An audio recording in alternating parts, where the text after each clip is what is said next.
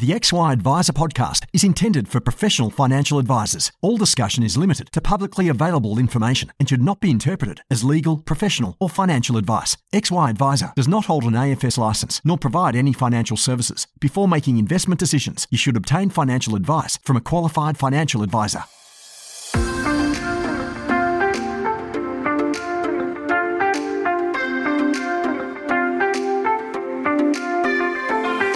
Financial advisors help Australians live better lives, and we're great at it. But what about us? For us to thrive in the coming years, I'm here to ask a very big question. How can we live better, run better businesses, and help more clients along the way? My name is Jessica Brady, and I would love for you to join me as I listen and learn from experts who answer these very big questions. I am lucky enough to record most of my podcasts on Gadigal land. This series is brought to you by Hub24, one of Australia's leading providers of integrated platform, technology and data solutions to the wealth industry. By working with licensees and advisors, Hub24 is delivering innovative solutions and service excellence that enables you to do business your way, creating efficiencies for your business and value for your clients.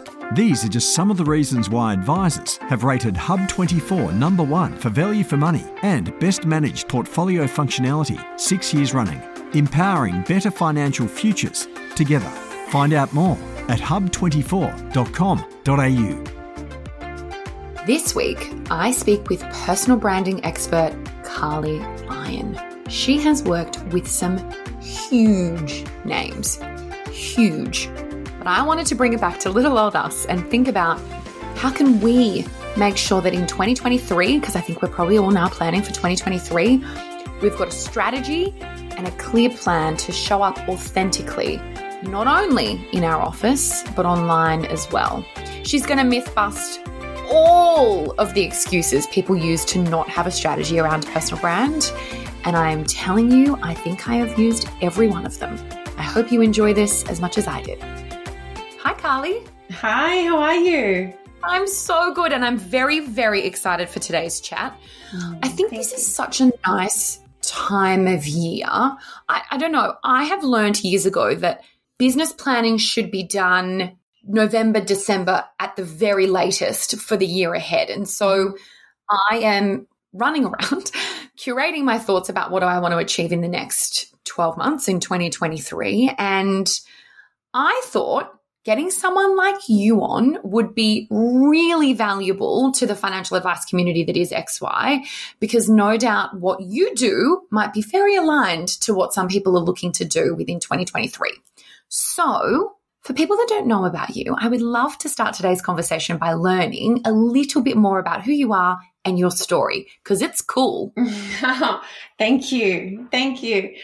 Well, I mean, gosh, where do I start? I'll give you the abridged version. So that relates really to what I'm doing today. So I like to always start by saying I am a high school dropout, or more honestly, I was kicked out of school. So left school very young, spent many years partying, decided that wasn't the life I wanted to lead. I know you're probably sitting there going, oh God, she's really going all the way back. No, it's great. It's great. Please do. Okay, perfect. But then what happened was woke up one morning, had a cigarette for breakfast and thought, wait on, this isn't exactly how I want my life to look.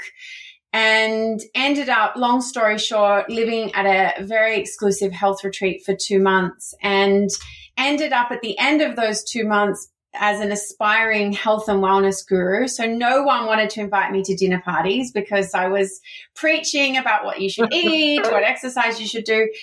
And when I came back, I was really clear that I wanted to be in the health and wellness space, but I didn't know how at that point. I was just a young laddess.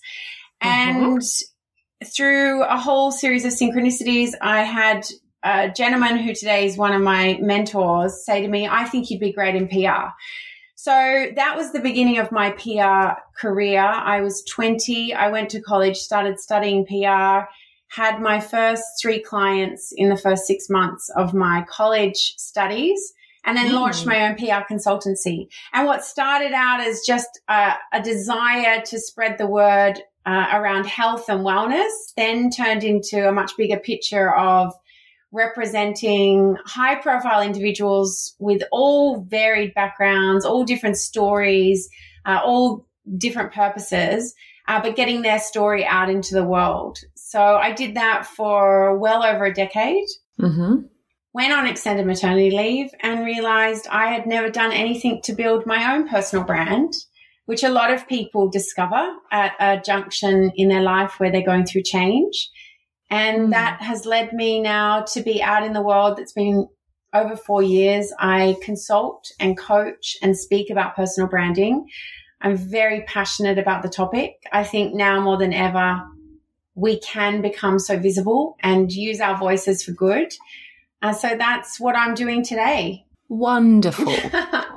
Wonderful. Because I think in our world, we need to myth bust up front. Mm-hmm. I think there's a lot of people that are going to listen to this podcast and go, I don't need any strategic planning around my personal brand because I'm a good person and I do a good job and that will continue to bode well into the future. Yeah. What do you say to people that think like that? What I would say to a person that thinks like that is there's no doubt that being competent at what you do and doing a good job is important. But what a lot of people don't recognize is that their influence and brand is very much tied to their position. And so what happens, which was certainly the case for me, is I had developed over the years a lot of positional influence, which whilst I was in the role I was in was wonderful. It would open doors for me. It would help create relationships, word of mouth, et cetera, et cetera. But then when I went on extended maternity leave, and for other people that might be selling their business, changing their role, becoming redundant, it might be a whole number of reasons that has led to them needing to leave the role they're in. And then they go, oh, all of that influence that they had, that ability to open doors, the relationships even that they had, was based on a position rather than the personal relationships and personal influence. And it is a very clear distinction. And I've had a lot of clients, some who have held very high roles, discover that the hard way, as I did, where I went from 1 minute, everyone wanting to know me, everyone wanting to connect, everyone wanting to do all of these things for me, to the next minute, as they say, crickets chirping, because I wasn't in the position anymore. I think this is very true in my world, also around the company that you work for. Mm-hmm. So people are scared to build or don't bother maybe to build a personal brand because they think, well, the company that I work for is very reputable, or the organization that I work for is well known and well credentialed, and they sort of use that. They ride off the coattail of the brand. Is that common? Very, very, very common. And especially in today's marketplace where there's so much rapid change, I have heard so many war stories of individuals and very intelligent executives doing that. And as a result, when they even politely get their marching orders because the company's restructured and they need to change. I have one client in particular who's just popping to mind, 15 years at the same brand, big, iconic, international brand, and did exactly what you just said. Just always sat on and relied upon the credibility and the power of the brand she was working for. Then found herself no longer there and scrambling because, like I said, she was definitely a person where she had a lot of positional influence. But the minute that was taken away, she didn't have that personal. And of course, there was still some, but not necessarily built in a strategic and sustainable way. I guess the scary thing with stories like that is you might think that you have cultivated a brand that sits behind, a bigger identity. Yeah. But I guess you don't really test that until something like the story you just said happens. Yeah. And then, unfortunately, you might realize, oh dear, what I thought versus what is real are quite different. And that's really hard, I would imagine, to then build that back because of a whole number of reasons. 100%. Yeah, that's just occurred to me that would be a really shit time to figure out. Yeah. I didn't do a very good job of this personal branding thing. In fact, I did a really great job of talking about the company brand really well. Yes. And now who am I? And I'm floating in the middle of the ocean. Yeah. And I've got a bit of an identity crisis that I need to solve. Absolutely. And look, I think that a lot of it, I know a lot of it is generational as well. Anyone over 40, myself included, we didn't come up through our careers being told that this was an important component. I had one gentleman who, I hope you don't mind me swearing on this podcast, but I do regularly. Welcome to my swearing podcast. Perfect. So he was a very well-liked journalist at the Australian Financial Review. And we were sitting down having a coffee, and I was telling him about this new direction that I was going in personal branding and coaching and speaking. And he said to me, Carly, and he was a little bit older. He is a little bit older than me. He's in his 50s. And he said, we grew up being told you put your head down, you bum up, you work hard, and that's how you're going to get somewhere. And I was sitting there thinking, oh my God, how am I going to argue with a journalist from the Australian Financial Review? This could be a very long conversation. And before I even had to say anything, he just said, what a load of shit that was. And I think that speaks volumes to what we're talking about here is, yes, putting your head down and doing the work is important, but also periodically putting your head up and going, who can see me right now? Who knows me right now? And are they the people that I want to be seeing and hearing me? So that, we can cultivate and continue conversations and connections, etc. So for all of us who are not overly schooled in this area, let's start from real basics. Yep. What is a personal brand? So my definition, so I'll start there, is that a personal brand is ultimately the way a person is recognized and remembered.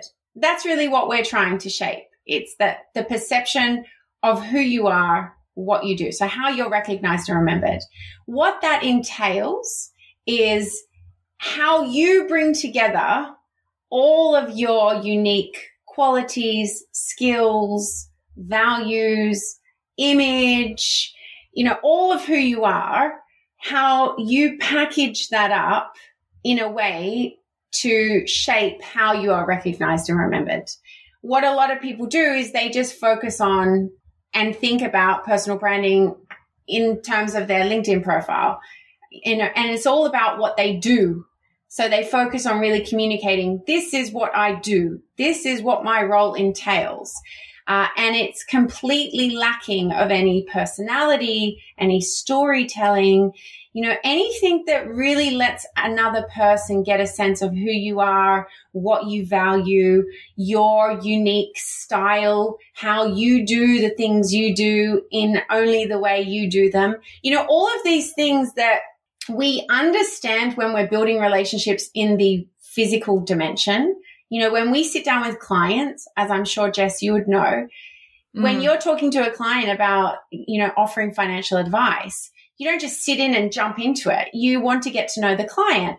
What are their values? What do they do in their life? What do they love? When you're going through that journey of building a relationship, that's where we start as humans. We're looking for that connection point. But then what happens when it comes to communicating that to a broader market, we tend to freeze up and just go, this is what I do, and not really allow people into who we are. You talk a little bit about the storytelling piece and actually sharing your journey and your past. I thought that was really interesting. It's taken me a long time to become brave enough to share some things about me for a few reasons. A, I've never thought they were relevant. B, some of them were a bit embarrassing, or, they weren't things that I necessarily thought I wanted to share with the world. but also I felt a little bit narcissistic. Yes. I was like, why would anyone want to know this stuff about me? Am I just like becoming is this my ego trying to feed my need? But actually, no, you advocate for people needing to learn who you are to connect with you. Yes. Have I read that correctly? 100%. And I'll put it back to you two ways. When you're getting to know, even let's say on the level of a client relationship, are you open to sharing, what you did on the weekend? Maybe a hobby, where you traveled to, you're selective with what you're sharing in person, and you're sharing intuitively. And even on a subconscious level, you're sharing that information to create connection. So they are getting a sense of liking, knowing, trusting. Now, I want to make this really clear, Jess. And as much as I advocate for sharing, storytelling, I am not sitting here saying you need to expose all areas of your life. You need to go to the deepest, darkest corners of who you are as a person, and that's what a personal brand is. And a lot of people get caught in this idea of, but I want to be authentic. And they struggle with this idea because who they authentically are at work with clients is not necessarily who they authentically are at home with family, or who they authentically are at a party with friends. And this is where in psychology they call this the context principle. It's about remaining authentic to who you are in a particular context. And when it comes to personal branding, you're essentially deciding, well, what part of me, what facet, what dimension am I putting out and on show? I don't believe that every single part of you should be on show. There are parts of you that should remain sacred, and it's only for the people who get to see Jess at home with family or get to see Jess in a party. I am a really firm believer of that. So you said something that's so key. When it comes to storytelling, actually asking yourself, well, how is this relevant to the reader? What are they going to get from this? Is this a lesson that you learned that could be helpful? Is sharing vulnerably allowing somebody else to feel a sense of not being alone in their struggles and, helping them get through it? That's why you're sharing. It's not just, hey, look at me, this is what I did, because that's where I think the narcissism might come in. But if you think about it, Jess, when you're on social media as an example, because this is a lot of where we're connecting with people these days, do you like reading other people's stories? Of course. And of course, before I front, and obviously given the world that we are in, we have conversations that these people may not have had with their bestest friend. Yeah. So we are privy to really private, sensitive pieces of information. Yeah. And so it makes complete sense that someone, even if they've been referred, what I often hear from people is, oh, you work with my friend, or you work with my colleague, or you work with my cousin, and they've said great things. Mm-hmm.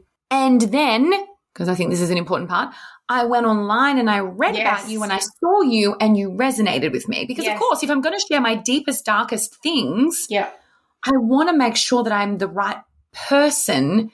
Yes. You're the right person for me to do that with. So, yes, and it makes so much sense. Yes. I think for me, it's just been a big barrier. I'm going to also call out, I worked for Macquarie Bank for several years. Hello, I loved working there. Yeah. But I was actively taught to not put personal stories and everything that we needed to put out into the world. Yeah. And I totally get it with really big companies. Yes. You need to be very careful about what people are putting online, because people can do really odd things. Yeah. But that's taken me years to get to a point where now I feel like actually, Carly, in the last 3 months, I basically decided I can't keep avoiding this. I need to get better at this. And I have shared some vulnerable stories in the hope that it helps people and the hope that people feel less alone. And the number of people that have reached back out to me and privately messaged me is astonishing. I feel silly that I didn't do it earlier. Yeah, you didn't do it earlier. Exactly. And it's addictive as well, because you know, to connect with other people, like really connect. And I think there's something magical about just owning your story and sharing it. I think there's something really magical. I think that it's not only a benefit and a gift to those who encounter it and feel that sense of connection from you, but it's also sending a very clear message to you and your subconscious that your story is of value and it does matter. And I believe that is a building block, a very important building block in self-belief and, you know, healthy everything. Totally. Because imposter syndrome is real. And sometimes I still put things out and think, Yes. is this gonna land how I want it to land? Yeah. And I think fear holds us back from presenting the personal brand that we might want to because we're scared that it's not going to land right. Yes. Yeah. What do you do about that? We're totally afraid of rejection. We're social creatures, and the idea of being ostracized for who we are is terribly frightening. But the reality is, if we hide out of the fear of not being accepted, then we're actually not accepting ourselves, which I could think of nothing worse. And you're not allowing yourself to be exposed to actually attracting the right people, places, and opportunities into your life that are actually aligned with who you are. So yes, there is that stepping into the void and that fear of doing so. But I think the payoffs are worth it, because ultimately the thing that you're afraid of, being rejected by the people that aren't really your people, means that you'll be accepted and attract the people that actually are your people. And there's no avoiding that. There is I always say to you know, all my clients in every workshop I've delivered, the more you put yourself out there, the more rejection, criticism, and negative feedback you'll get. And I don't say that to scare people off. I say it to be realistic, because what happens is people go, oh, I'm putting myself out there. Oh my God, I got a negative comment. And of course they can have 20 positive comments and one negative. And then they go, oh, maybe I need to change something because I got a negative comment. But to me, and I can say this having represented high profile individuals who, you know, were getting a lot of exposure with big audiences, no matter who you are going to get criticism. And criticism is generally a sign that you're playing a bigger game. So it's a good thing that you're getting it. If you're only getting compliments, you're playing a small game. That is a very good insight. Mm-hmm. I'm hearing, don't wait till we feel ready. The fear and the rejection thing is not going anywhere. We just got to park that to one side, go anyway. Yeah. And when we start getting negative stuff, you know that you've hit the spot, because you're not for everyone. And you're not curating. Exactly. I read somewhere, I can't even remember where I read it, but and I was only just the other day listening to a podcast. Oprah was talking to Elizabeth Lesser, and she was talking about when she sold or left the Oprah show and then created the O Network. And she was talking about all the critics that she got. And now this is Oprah. Like you think of Oprah as being one of the most loved people in the world, but she's got her critics. People don't like her. You know, it doesn't matter who you are. Even Mother Teresa had her critics. So if you see that as a sign you're doing the wrong thing, then you're always going to be a prisoner to that. What do you do if you are not a naturally confident and or extroverted person? Because I would imagine for many of us, I think I am technically actually an introvert because I get energy from being alone, but I'm a confident person. And so I can sometimes just be like, I'll just do it. Yeah. Figure it out later. But there would be a lot of people that are more introverted and don't feel the same as me. How do introverts build personal brands? So I am an introvert, 100% introverted. And I have written a guide about this, you know, which is on my website, because it saddens me to think, and I was one of these people that had automatically assumed, given I am an introvert and I don't like being the center of attention. I don't like being the one on stage. I don't like being the one that's being interviewed or sharing my thoughts online, then obviously I'm just meant to be behind the scenes.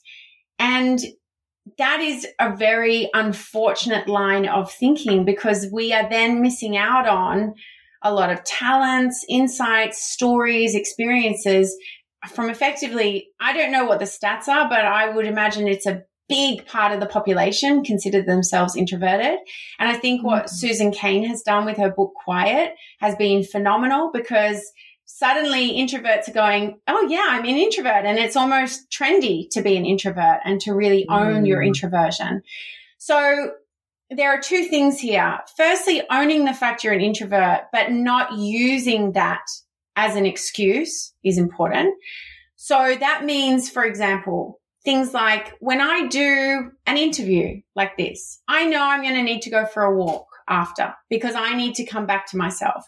Or if I do a big workshop or a big presentation, I know that the next day I'm wiped. Like I can't do meetings. I can't speak. I've been in situations where I've done a big talk and I literally can't speak. I almost miss my plane. That kind of, because it takes so much out of me to do that. But if you know that, then you can plan and schedule around it. So that's the first thing.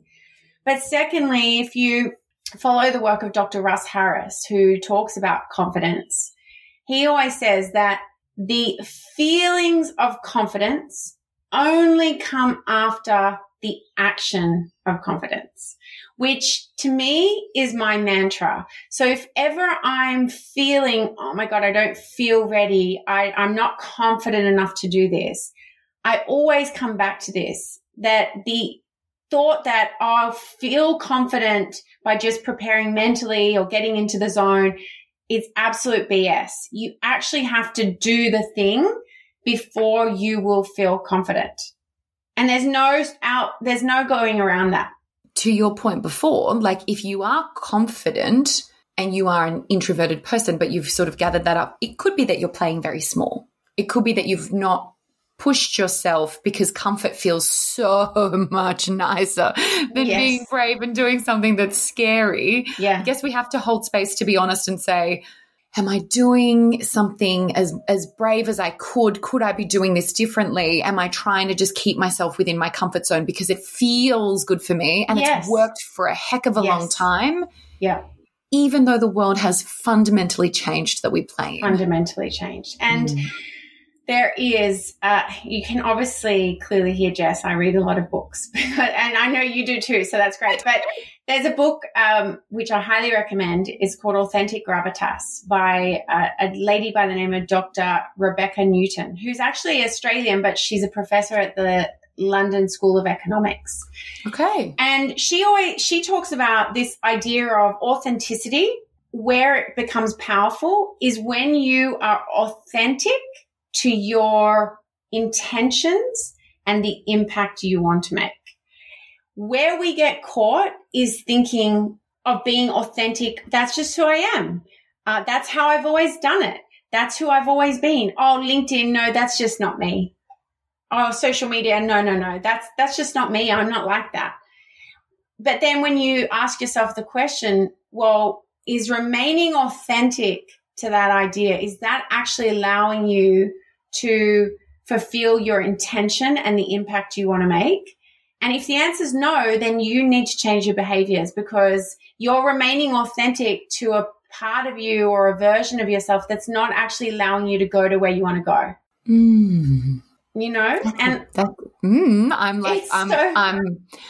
I'm digesting this. Digesting that one, marinating that one, because I think for me, when I read that, I was like, yes, I hear clients say to me, and whether it's at a workshop or I'm speaking or my one-on-one coaching clients, oh, I'm just not like that. And I was like that too. When I was at that fork in the road of, well, what's my next career move? I'm the quiet one. I'm behind the scenes. But it means that by staying behind the scenes, I'm not exposing myself to potential opportunities and the next stage in my career, et cetera, et cetera. And it wasn't working for me anymore to be that person. Do you know, I just want to say that sometimes people contact me because I do a lot of public speaking. And sometimes people say to me, oh, I wish I could public speak. You know, I wish I could do that or whatever. I am here to tell you that I get scared still every time that I do it. It doesn't go away for me. I have put systems and practices in place. I've done a lot of training. I remind myself that feeling uncomfortable is part of the journey and that I would be unhappy with myself if I didn't try it. But like, I just want to myth bust it in case anyone sits here thinks, yeah, but like you do all this speaking and you can get up on stage. I'm like, yeah, but I am often terrified. Exactly. And most people are. Most people are terrified on stage. But we wouldn't ever imagine that because we automatically assume that those people who are on stage in the spotlight are obviously confident. But that's not necessarily the case at all. I also shared the story when I did a live television interview for the first time.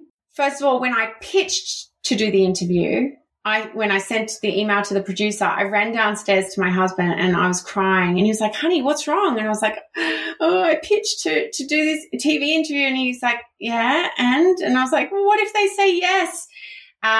Because they were so far outside of my comfort zone. Then they said yes, and I went and did the interview.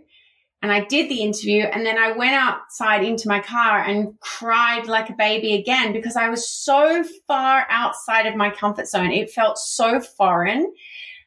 But if you had have watched the interview, you would have assumed, oh, she's confident, she knows what she's doing. So brilliant.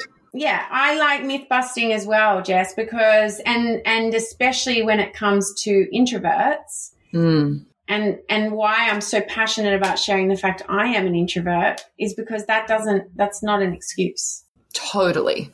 I think that's a wonderful thing to make sure people are not using to shield themselves from because in Australia, we are not moving the dial on how many people are getting financial advice. There are not enough advisors, but we aren't really I think it's 2 in 10, but it's been 2 in 10 for like a decade. And so I wonder if having the opportunity for people to learn more about advisors, learn more about who we are, what we stand for, what we're about, that we're humans, that we're not scary and intimidating, that we're really nice, mostly kind people. I wonder if that will really help people to resonate and go, oh, I thought they were going to be these actuarial style, no offense, people who are all numbers, but actually no, most financial advisors, they're really good EQ. And so helping people learn that and reduce those barriers, I think is just going to help more people get advice, which we know leads to such better life outcomes for people. Well said. Okay, you've built so many good resources, by the way. I read them and you've got like workbooks and like literally if you are sitting here going, this is great, but like what do I do? I need you to know that Carly has built like brand identity guides, introvert guides, where you literally have a workbook where she asks good, amazing questions and you have to sit and write. Thank you. Honestly, thank you. Because I find learning about this stuff really great, but then we want to know, well, how do we take this into practical, tangible action? You have clearly solved that. But one of the things I want to talk about is this concept of the 3 C's. So content, consistency, and conversations. Yeah. Can we do a bit of a deep dive? So if we're like, okay, fine, I will become braver and I will try this. Yeah. This is sort of your recipe for success. This is your recipe for success, this sort of 3C model. Can we talk a little bit about if you're trying for the very first time to get this right, what should people think about? Let's focus on content first. Yeah.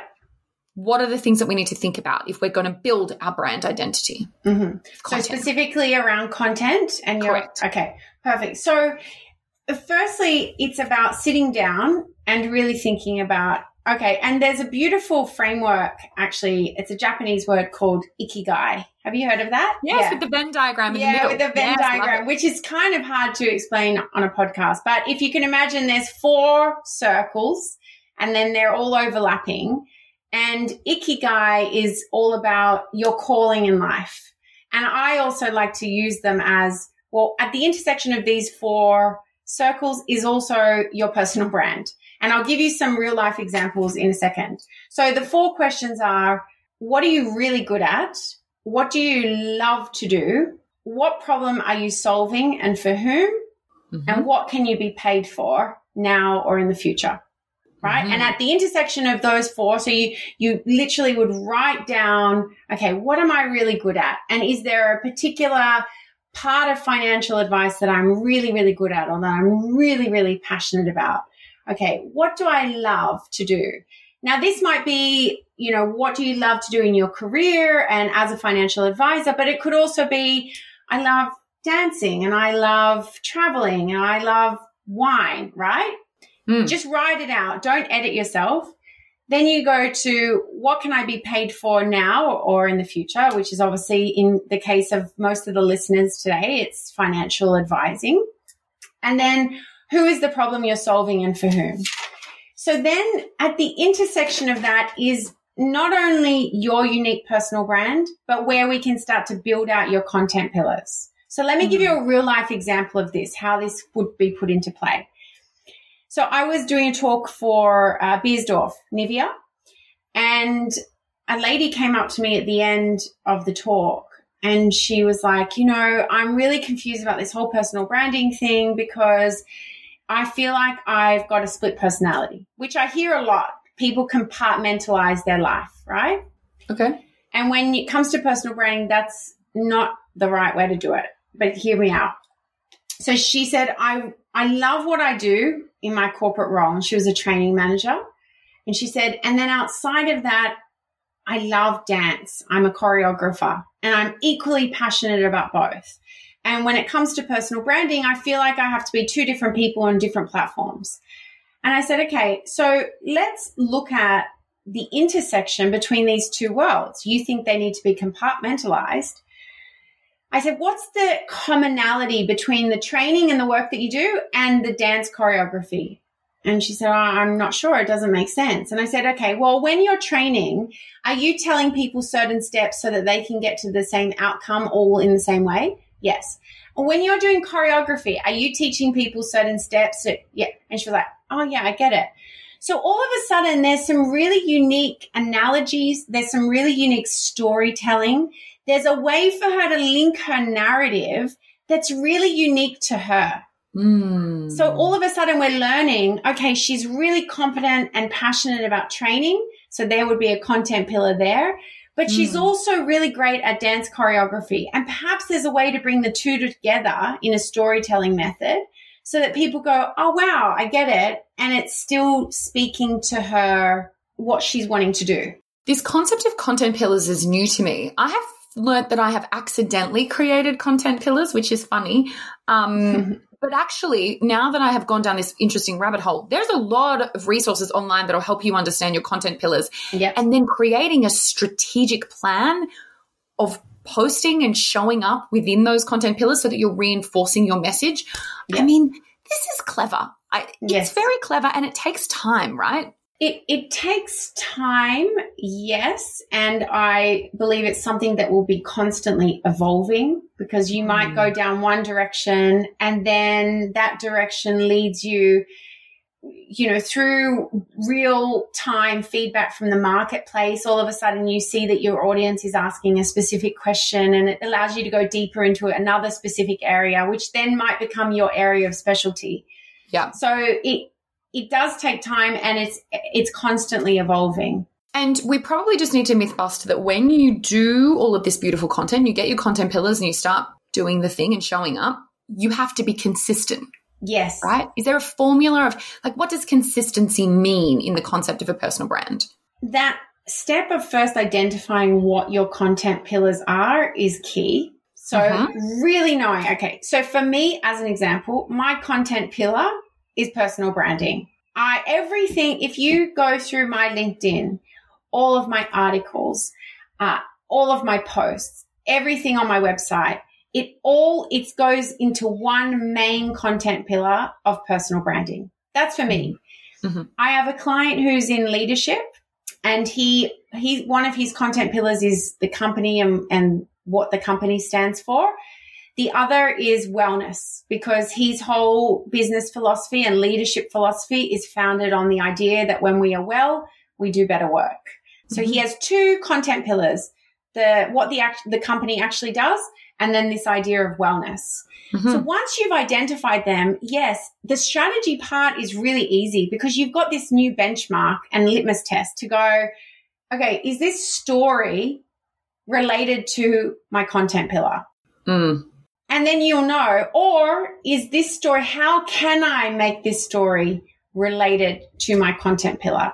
Which then means you're not jumping around all the time and having people question, what does she actually do? Or what is he really good at? Or because you're not jumping around and it's all confusing. It would be like when you read a Vogue magazine, Jess, you wouldn't expect to see a story that belongs in National Geographic. I'd much prefer to read National Geographic. Okay, good. Right, but okay. I know exactly what you mean. So once you've done that, because I think you can fall in the trap of like, I'm too busy to post, and so lo and behold, you post once every quarter, few months, and you hope to cultivate an easily identifiable brand. Yeah. I would imagine that you would say, no, that's not enough. Is there any thoughts or tips for how consistently we need to be doing this? It really depends on a few things. So what are you using social media for? So if social media, if you are wanting to have more of a passive approach to social media, what I mean by that is you said earlier in the call, having that place where someone can just come and look you up, then that's a more passive approach to social media. It means that you've curated your platforms in a way that means when someone comes and looks you up, you're telling the story and you're projecting the image that you want. In which case, that more ad hoc, whenever you want to say something approach is fine because you're only using it as a place for them to come and look you up. If you're using social media as lead generation, you're using it as a place to create a community, then absolutely just showing up ad hoc is not going to work. You need to have a systematic approach so that people can start to depend on. You know, we're so habitual, we don't even realize how habitual we really are. So they want to know that every week you're going to be showing up. It's like you, Jess, I don't know how many interviews you post a week, but your audience will know, hey, Jess, there'll be a new interview this week, or there might be 2 new interviews this week, yeah? If you just posted whenever you felt like it, then it's very hard for the audience to get involved in that and for you to create a community. How much you post, so let's come back to social media, it actually depends on the platform.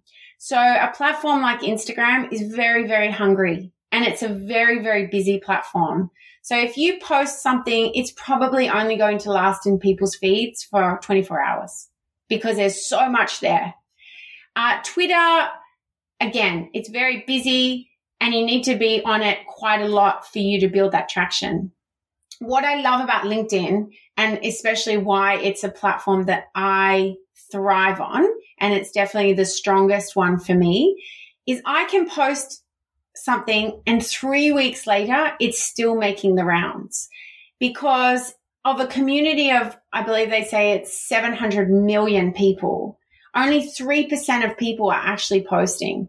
What? Yeah, it's a very, very small percentage that are actually posting. So there's a lot of people on there, and I wouldn't say that 700 million people are actually active on there, but let's say even half of that, it's still a very small percentage. So the amount of eyeballs you can potentially get, because it's when you're not competing with as many people, is quite phenomenal. I have, and this is why I've had clients say to me, oh yeah, I go on LinkedIn, but I never post and I never comment because I don't want people to see what I'm doing on there.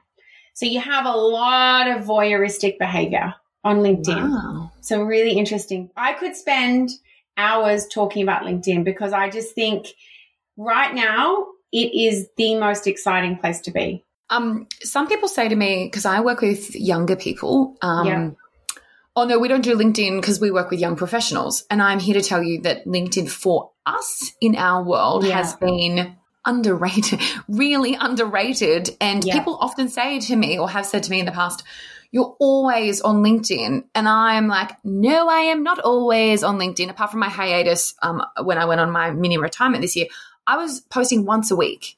Once a week. That was it. But it was this belief that people were like, she's always on there. I'm like, isn't that fascinating that I'm actually not on there a lot? Yes. But it's the consistency. Yep. Exactly. And because there's not as much competition for space. So potentially they're seeing every single post because as you would know, if you post on Instagram, let's say you have 1,000 followers, and I don't know how many you have, but a very small percentage of those people will actually see your post if you're not paying to play. So it's not like an email database where you send it out to 1,000 people and 1,000 people will get it, whether it goes to their junk mail or not, I don't know, but it still gets out to 1,000 people. On social media, you're only ever getting out to a small percentage of your audience, unless, like I said, you're boosting your posts and doing things like that. So with LinkedIn, because there's just not as much happening in terms of content creation, and it is changing, people are starting to become aware of it. You will find that people going, wow, you're so busy, aren't you? I've seen you, you've been doing so much. And you're like, what? I had the quietest week ever last week. But they do have this perception of you being out there doing all these things because they're seeing you regularly. Amazing. Yeah. I'm conscious of time because I think this is a fascinating area. It's an area that I pushed onto the important but not urgent list for a long time, and I winged it is probably how I would politely describe my approach to personal brand. But if you can leave us, before we get into rapid fire questions, with anything else, I mean, you've provided some amazing insights and some, I'm going to call them hard truths for us to take from today's chat. But is there anything else that you want us to really understand about personal brand before we wrap up today's call? I love that you just admitted that you winged it in the beginning. And you know what? That would lead me to say, good. I would encourage people to wing it in the beginning, because what that will do is allow you the space and time to experiment and really get a sense of practicing and asking yourself, is this me? Is this the message I want to say? Is this how I want to present myself? And knowing that you've got, a much smaller audience to begin with. So you're not having as many, there's no expectation. There's not as many people looking at you. Like, now is the time to experiment. Right at the beginning is the time to experiment. There's this perception of, it's easier for the people who've got big audiences. That is so incorrect. It's actually more pressure. The bigger the audience, the bigger the expectation.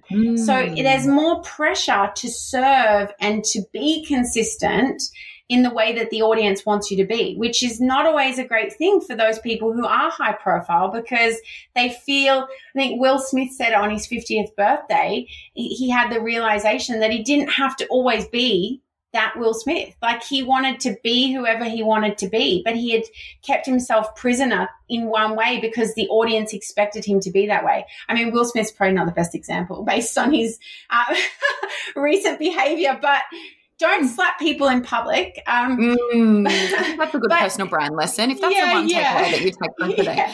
But I know what you mean. I've never really thought about that, but you're right. Like, once you have built a community that want to learn from you, that want you to show up, you kind of have to build things that are going to be learned from and show up. Yep, exactly. So experiment, wing it in the beginning. Don't fall into the trap of perfection. Your best idea is probably out there. What matters is you just come back to the question of, and I know it's easier said than done, but come back to the question of, what's the story I'm wanting to tell? What's the image I'm wanting to project? And who do I ultimately want to be? Like, where am I actually going? You want the vision of your future self to ultimately guide you in your personal branding decisions of today, because it's not a short-term activity. It's a long-term mindset. You're investing your time and energy and resources into something that isn't going to have a direct return on investment, but it's about building the network, building the relationships, building the audience and the community that will ultimately benefit you in the long run. We talk so much in our world about the concept of compounding, and I can see exactly what you're saying. Actually, over time, this accumulates and compounds and turns into something really beautiful and special. Yes.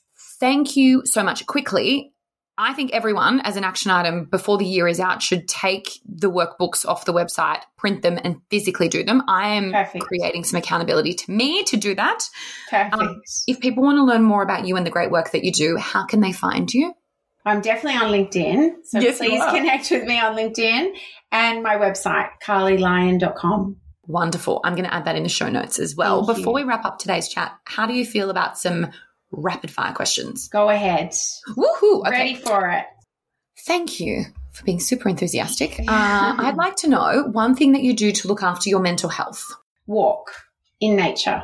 That's Beautiful. a big go-to for me. What is a piece of advice that you would give to younger Carly? The feelings of confidence will only come after the actions of confidence, because waiting to feel ready, confident is a big fat illusion. It never happens, and it's not even worth aiming for it because it's not real. What a beautiful lesson to impart to all of us.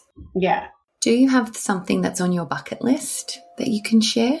My bucket list is overflowing with so many things. And that's fun. For me, I am an avid scuba diver. So if I could live underwater, I would. Be a mermaid. I'm a mermaid, yeah. So my bucket list is full of locations, and my dream board, which is right next to me, full of places I want to dive. So that's definitely on my bucket list. Oh, that's so cool. Yeah. Last question. I know you felt a little bit of pressure about this. Yes. I would love for you to give us a recommendation for a book for my fake book club. I really do feel pressure around this question because I have to tell you, I have so many amazing books that I absolutely love. But I did mention Authentic Gravitas by Dr. Rebecca Newman. I would highly recommend that. And then for all of those introverts, sorry, Jess, I know I'm breaking the rules, but there is one book that I think for the introverts out there who, maybe financial advisors, there might be I'm not sure, Jess, I don't know if they skew introvert or extrovert. Or there's a mix. There's definitely a mix. I would go for The Alter Ego Effect by Todd Herman. The Alter Ego Effect by Todd Herman. Really impactful book. Carly, I want to say a ginormous thank you so much for today's conversation. I have learned a lot. You've given me many tools and ideas, and no doubt the community as well, around how to show up authentically and have a strategy around our personal brand. So thank you so much for being today's guest. Oh, my pleasure. Thank you for having me. I really enjoyed it.